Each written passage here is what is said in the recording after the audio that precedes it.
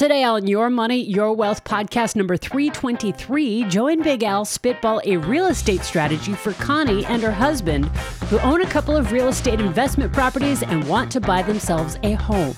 Should they sell one or both rental properties, use the restricted stock units or RSUs that Connie's husband will be getting from his employer?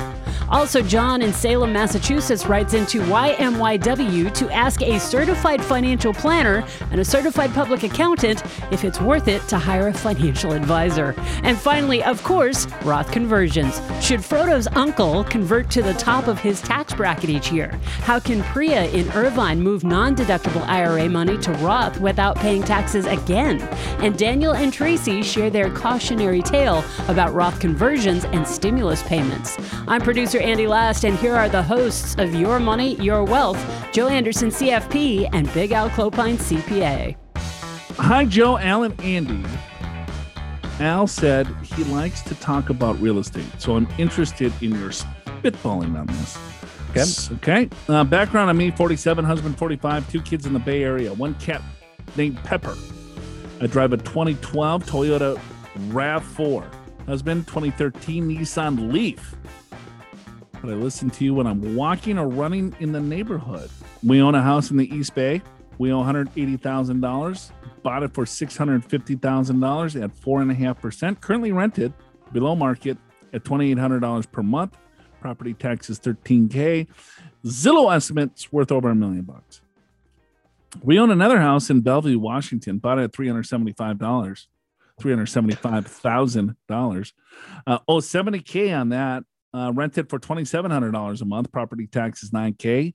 Zillow estimate about $900,000. Both houses paid for themselves, and we cleared $30,000 before any repairs, etc., etc. Okay. Let's see. That etc., etc. can get dollars when trees start falling in one backyard. Ask me how I know. Okay. The joys of being a homeowner. We're currently renting in another part of the Bay Area, $5,500 a month, which is likely to go up next year. We've been saving to buy in this extraordinarily high real estate market and have saved $400,000 that is sitting in cash. Townhouses and houses in our kids' school district start around $2 million. Wow. That is a high rent district. Yes, sir. Other info that might be helpful. The company my husband started working for last year just IPO'd a couple of weeks ago in November. Would be able to cash out of RSUs and will likely be worth around $1.5 million at current stock price. He makes $400,000 plus RSUs a year. Total comp is $1.2 million. She found a good one. Connie, $1.2 million. Right. Comp. It's pretty good. Yeah. But it feels like maybe a couple $100,000 because $2 million for a townhouse. Jeez. All right. We got some questions, Big Al. You ready for these? Okay, let's do it. All right. Should we keep these rental houses? I admit I still have some emotional attachment to the Bellevue house, but the only reason we have the Berkeley house is that we've toyed around with trying to take advantage of Prop 19 at some time in the future, moving back in a couple of years and then moving again to take the property taxes with us. What are your thoughts on that? Or sell one or both of them and use the profits towards a home here. Or sell one and invest it and use the RSUs and savings toward a home here. What do you think? Should they keep the properties, sell them to buy places in the Bay Area? Okay, well, let's start with cash flow. So the Bellevue house is worth 1.1 and has a mortgage of, we'll call it 200,000. So it's got about 900,000 of equity. And the home in the Bay Area is, what's that one worth? 900,000. And what's the debt on that? No, that's Bellevue. Oh, that is Bellevue. Mm-hmm. 900,000. Oh, what was they owe $70,000, so call it $800,000 of equity, and they get $2,700 a month. Oh, that's the Bellevue. That I got the Bay Area is the first one, so that's 900,000. The other one is with 1.1 with a $200,000 debt, so 900,000 equity, and the Bellevue one they owe $70,000. So we'll call it 800,000 of equity. So that's 1.7 million of equity. They're clearing about 29,000. I think she said, right? $2,700 a month. Call it. I'm saying 29,000 is what they're clearing Oh yeah, we cleared 30,000 before house repairs. Mm-hmm. So we won't even worry about house repairs at this point. 29,000 compared to 1.7 million of equity. Your cash on cash is 1.7%. That's pretty low. So they're not great cash flow, which is not surprising. California properties are generally not great cash flow. You like to find something, even in California, you like to find someone that once it's paid off, it's got about a 3% cash flow, right? Bellevue, I know less about. So I would tell you right off the bat, they're not great cash flow. So could you be doing something better with this equity? Maybe. The problem, though, of course, is if you sell them, you got lots of taxes to pay, right? Because you bought the Bellevue for $650 and they bought, or no, I'm got the wrong property again. Mm-hmm. You got the the Bay Area for $650, Bellevue for $375. So you got a lot of taxes to pay. And how old are they? They're 45, 47. I think I would, what would I do? If she said she's attached to the Bellevue house, maybe not necessarily the Bay Area. Maybe I might, let's see, that one doesn't have a huge gain. I guess, yeah, well, it has a big enough gain. Here's something if you want to be really creative. Sell the Bay Area property, buy a property in the neighborhood that you want to buy in, do a 1031 exchange, rent that for a while, and then kick the tenants out. And then later on move into it. And then you don't pay taxes on that Bay Area home. That's if you're willing. You keep getting them screwed up. The Bellevue homes should sell? Bay Area. So sell the Bay Area. Yeah. All right. And then 1031 exchange the Bellevue? No, I'll try to say that again. Sell the Bay Area home on a 1031 exchange for a Bay Area home, residential home that they eventually want to move into, but you have to have a renter in that new home that you buy. That way you can avoid paying gain on the sale of the, say, California home. Okay. Got it. So, all right. So sell the house, but sell it in a 1031 exchange. So exchange the Bay Area house for another Bay Area house that you would like to live in, but you have to rent it out for a couple of years. Yeah. Or at least a year. Right. Yeah. So you're like, okay, this is the area that we want to live in. You're going to pay rent right now, still $5,500 a month for the next year or two. You buy the house that you really want to get into. You 1031 exchange the Bay Area house. You avoid any type of capital gains tax there. Right. Right. You sell the other house, pay some capital gains tax, and you buy your $2 million condo or use some of the RSUs to kind of help pay for that. But that's a pain in the ass because you're buying a house that you want to live in, but you have to rent it out. That's right. But so I'm basing that on the fact that she wants to keep Bellevue.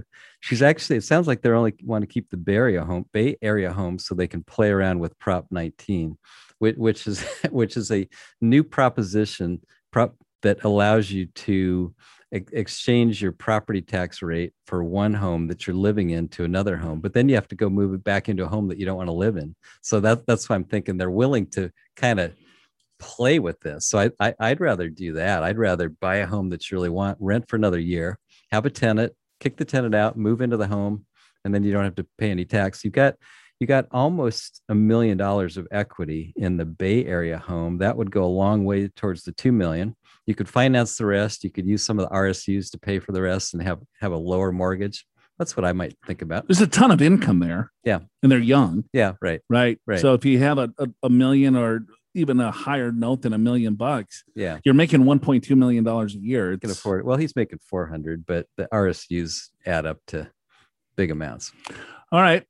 We can pay one or both houses off and we wait on the RSUs for the down payment. Is there any benefit on that? Or we could keep renting because most of the rent versus buy calculators say it's probably better. But I hate moving and feeling at the mercy of the landlords for both pricing and scrambling because we have a pet. Damn, Pepper. Pepper. Thanks again for your thoughts. That's right. See, that's why we ask what people's pets are, so that we can see whether or not it's going to cause them a problem while they're renting. Right. Thanks again for your thoughts, Grace. Okay. Did she say, is that Grace or Grazie? Grace is like her version of sincerely. Grace, Connie. Oh, yeah. Yeah. Got it. Yep. So what do you think about the second one? Never seen that before. Me either. Maybe I start using that. Grace.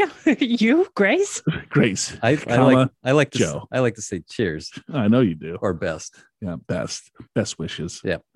I just do best for short. Sincerely. Yeah. I say happy Tuesday. Yeah. You know what one of my biggest pet peeves are? But Make it a great day. You know who does that one? yeah. Oh boy. Let's make it a great day. Don't tell me to make anything a great day. So on the question of the houses, well, it depends what you decide to do. The Bellevue house, you only owe 70 grand. You got excess cash. I would just pay that off. That seems like a nuisance mortgage to me. Make it a great day by learning more about real estate investing from all the free resources I've posted in the podcast show notes at yourmoneyyourwealth.com. Download the free guide with 10 tips for real estate investors, read the blog on Real Estate Investing 101, watch Big Al's videos on how to get started in investing in real estate and buying real estate in your IRA. Still got real estate questions or any money questions? Go ahead and click Ask Joe and Big Al in the podcast show notes and send those questions in. By the way, you can get to the podcast show notes and all of these free resources simply by clicking the link in the description of today's episode in your favorite podcast app, like Apple Podcasts, Google Podcasts, Spotify, Pandora, Stitcher, iHeart, Amazon. YMYW is pretty much everywhere. Got John. He writes in from Salem, Massachusetts. Okay. He's hiring a financial manager. Worth the money is his question. Yeah. So he wants to know, is hiring a financial manager worth the money? Do they do anything, I Jeff? don't know. All right. So here we go. He's been looking and found two firms that will manage my $1 million for 1% of the total assets. It'd be nice to have someone with expertise to take care of my investments while I sit in the backyard with the BBQ and beer. Still, $10K sounds like a lot of money. Well, Vanguard charges only 0.3%. Is Vanguard less good to charge only 0.3%? In case you're wondering, I'd be working with the same person at Vanguard, not the person who answers the phone that day. I would have to put all my money in Vanguard funds. Okay. I've also found fee-for-service people that tell me how to rearrange my investments to meet my goals for only $1,500. With this arrangement, I would have to check things out and make sure that I'm keeping my investments balanced and appropriately. So this would involve work on my part. I can handle market fluctuations without panicking, and I have 2 years of funds in the totally liquid TIAA traditional GRSRA, not the restricted TIA traditional GSA. So he's got a guarantee account that's liquid. Got it. Details. I'm 70 years old, retired. My wife, 62, is a piano teacher. She plans to never completely retire. She owns her $500,000, and we each manage our investments independently. Both of us have money in our 401ks and about 10% in Roth IRAs. Our 2019 taxable income was $110,000. I'm pulling 3% out of my $1 million, drawing Social Security, and not touching my $100,000 Roth. My wife is not taking money from her $500,000 investment and not taking Social Security. We owe 50 grand on the house. Will be paid off in 3 years and living pretty comfortably. The juicy bits, I drive a 2013 Camry. My wife drives a 1996 Accord. We don't know what color though. Yeah. Yes, 1996. She commutes from one side of the house to the other. No dogs, just a cat. Very cute, but kind of stupid. I found your podcast 2 weeks ago while searching for the Retirement Answer Man podcast. I like your podcast better. Oh. So looking for someone else, but found us. Roger Whitney, I believe, is the Retirement Answer Man. And I hope that you like her show a little better. They're polar opposites. Yeah. I mean, if you're like, hey, Scooby-Dooby-Doobers. Well, we could sell like that, I suppose. What does he say again? Huzzah. In the go zone, in the relaxing zone. Oh, the go-go and the no-go and the slow-go. The no-go and the flow-go. Yeah. He's a really nice guy. He's just, he's Roger Whitney, the Retirement Answer Man. Got it. So Well, what do you think? Are financial advisors worth it?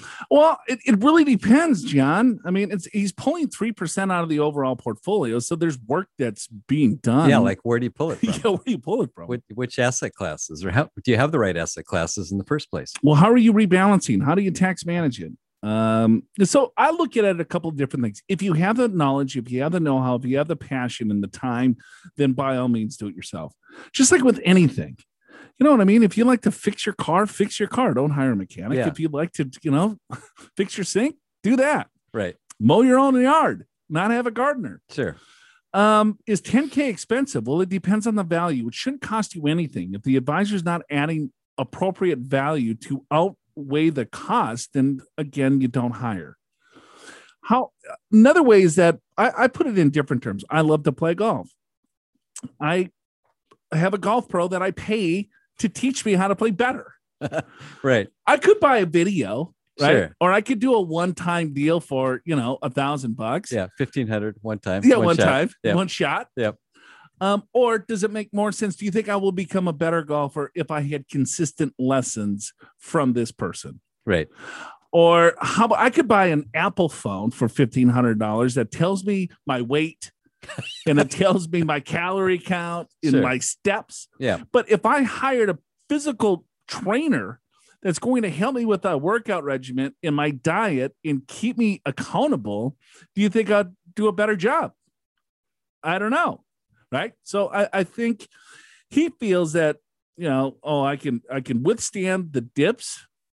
But that doesn't mean anything. What are you going to do when the dips hum? Are you going to how do you rebalance the overall account at that point? Right. Sure.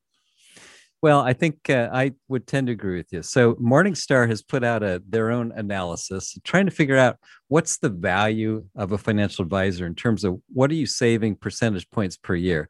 They came up with about 3%. And of course, there's a million ways you could look at it. So for you, John, maybe there's very little value. It's hard to say. But to me, a good financial advisor is more than an investment manager. They're also a financial planner. They're helping you with cash flow. They're helping you with decisions. They're helping you with tax planning, with insurance planning, with estate planning, all these things which are constantly changing. Not only are the laws changing, but likely your goals change and so forth. So I would look at it that way. And I agree with what you said, Joe. A good advisor really should be making you money. I mean, in other words, they should be saving you more than the fee that you're paying. Now, on the other hand, if the advisor that John's talking to is simply an investment manager, and John could do it himself and likes to do it, maybe there's not a ton of value. Actually, when you break down that 3%, probably the biggest single percentage factor is the advisor helps keep you in the seat. In other words, invested is kind of like your coach, like you said, because people have a tendency to get excited about buying more stocks when the market's too high and then getting fearful when the market's too low and they sell, which is not a great recipe. So another factor, John, you might consider is, since you're a little bit older than your wife, does she like investing? If she does, great. If not, then you might want to have an advisor just in case something happens to you. So and maybe not with all your portfolio, maybe with some. So just think about those things. Your advisor needs to be looking at several key areas, not just the investments. The investments is a small component of what the advisor's actual job is. Yeah, that's right. Right. So it's figuring out, okay, how much money needs to come from the portfolio? You're pulling 3%. Should you be pulling more? Should you be pulling less? Your wife is not pulling any money from the overall portfolio. Right. She's not claiming Social Security. When should she claim Social Security? What is the taxation of your Social Security going to be given your withdrawal strategy? Your taxable income is $110,000. Should you be pulling more out of the retirement accounts to maximize that overall bracket, given the fact that you're older, John, than your wife, and you will probably pass before she does. And then all of a sudden her required minimum distribution is going to be based on both of the accounts on her age, which could pop her up into a lot higher tax bracket. What is the investment mix on her account versus yours? How much overlap is in there? What are the fees that you're actually paying internally? Right? It's not always about the fees. It's about the strategy. Right. Should you be doing a Roth conversion? If so, how much? Should you do Roth conversions after your required minimum distribution kicks in or not? Looking at risk management. How about if you go to a nursing home? How are you going to afford that? Where are you going to pull the money from? Do you have long-term care insurance? Is it even worth it? right? What does your property and casualty insurances look like? Things of that nature. And then finally, do you have an estate plan? Who's the beneficiary and so on? Looking at all of those items on an ongoing basis is key to make sure that your financial house is in order. But if you're just looking to have someone rebalance your overall portfolio, it's probably worth the 0.3%. But if you want a true comprehensive advisor, I think it's well worth the 1%. But of course, we're extremely biased because that's our business, John. That's how we make money. That's how our firm, that's how we pay our employees. That's how you listen to us, right? So if you want to do it yourself, please do it yourself. If you think it's worth to hire an advisor, don't call into an advisory show that gets paid on advisory fees. He was looking for Roger Whitney first, too. Yeah, call Big Raj. I don't know, right? Because he's going to probably tell you the same thing. But I think everyone needs a financial plan. Everyone doesn't necessarily need a financial advisor. That's probably a good way to say it. Right. And so if you know all the components that are in truly a comprehensive strategy that is fit for you and your wife, and you can do all of the things, do them yourself and save the money. I've got a whole bunch of free resources for you in the podcast show notes at yourmoneyyourwealth.com on what financial advisors do, what to expect from them, why certified financial planner professionals are different, the benefits of working with them, and what to look for when you're thinking of hiring someone to manage your finances. Also, links so that you can listen back to previous podcast episodes, like episode 52 from 2016 on what to know before choosing a financial advisor, episode 103 on whether or not you really need one, and episode 245 on knowing when it's time to fire your financial advisor. Click the link in the description of today's episode in your podcast app to get to the podcast show notes. Got a question here from Uncle Bilbo. Oh, okay. I have $2.5 million in IRAs, $2.2 million. Minus a $460K mortgage. Got it. Thank you. Minus a $460K mortgage in real estate. Okay. I'm retired, 62 years old. I converted $100,000 to a Roth last year. Plan on converting $150,000 from IRA to Roth IRA each year until I start taking Social Security at 67. Currently spend $7,000 a month to live. Is this a good strategy? I took one of your 2-day retirement courses 3 years ago.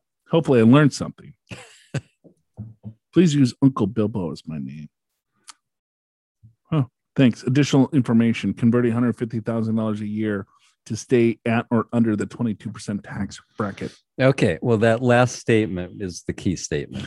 The amount that you convert needs to be coordinated with your tax bracket versus your tax bracket now versus what your tax bracket's going to be in later. So I'm glad, Uncle Bilbo, that you thought of that. Because, sometimes we talk to people, what'd you convert? Well, 100,000. How'd you get that? Seemed like a good number. What was my whole IRA? All right. So he's got $2.5 million in IRA, converting to the top of the 22% tax bracket. He's spending $7,000 a month. He's got a couple $1 million in real estate. Yeah, 22% tax bracket is probably a reasonable bracket for Uncle Bilbo. That's probably good. I would probably still convert after receiving Social Security. You'll still be in a low-enough bracket to go up to that 22, although at that point it may be a different tax rate. We'll have to see. Okay. Priya. Right? Priya. Yeah. She's emailed us several times before. Yeah. Yes, we remember. Hello, Joe, Big Al, Andy. Thank you for the wonderful podcast each and every week. I listen to each one of them without fail. Wow. So do I. Do you? I have to. I don't have any choice. Got it. And your mom does too, right? That's right. She doesn't have any choice either. Right. I've also listened to some podcasts from 2017 through 2019 with guest speakers, which were also wonderful and informative.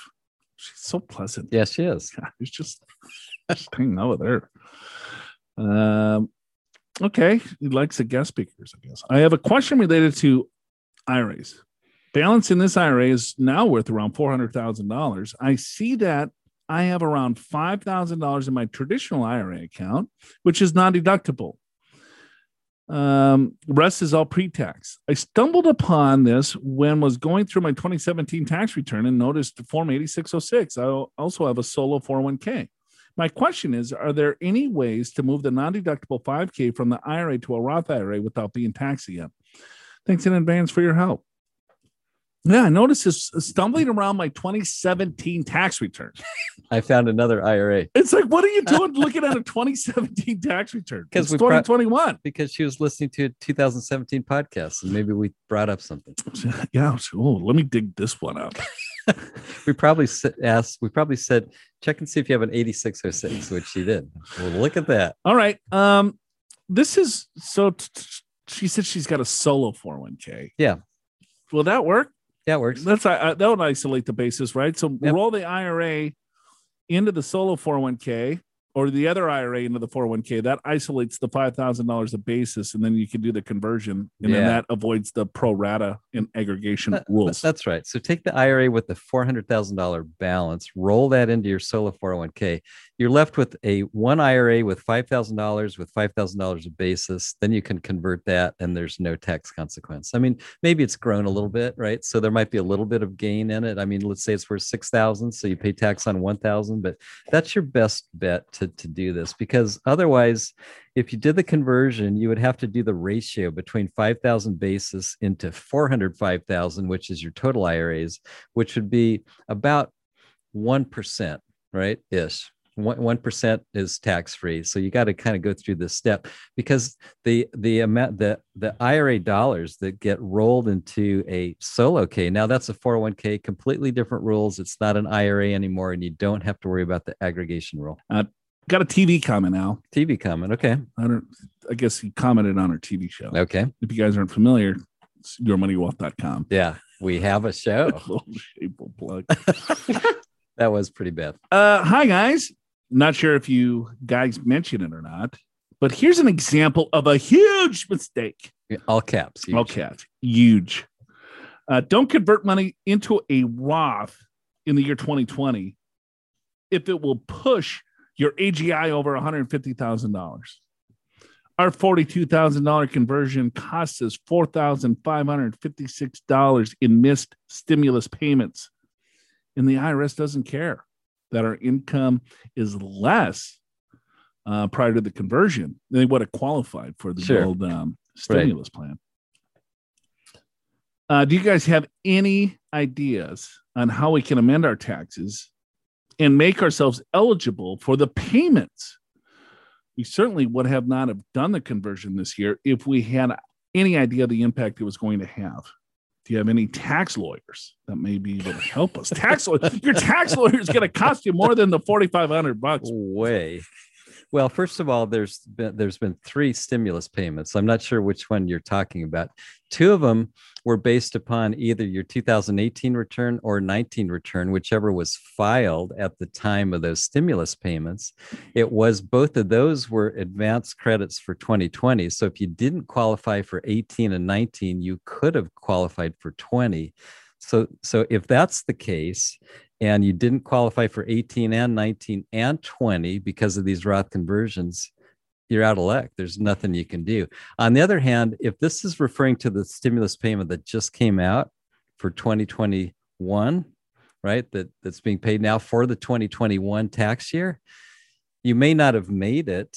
I mean, I guess it's the year 2020. But I'll just go there just since I already started. If you just got a stimulus payment and you already did a Roth conversion, which you cannot recharacterize, and so you're not going to qualify. Let's see. I guess there's no clawback. Yeah, I guess if you already received it. Yeah, if you've already received it because your 2020 return was lower, you can keep it. But his 2020 return is higher because the Roth conversion pushed him over the AGI limits. Yeah.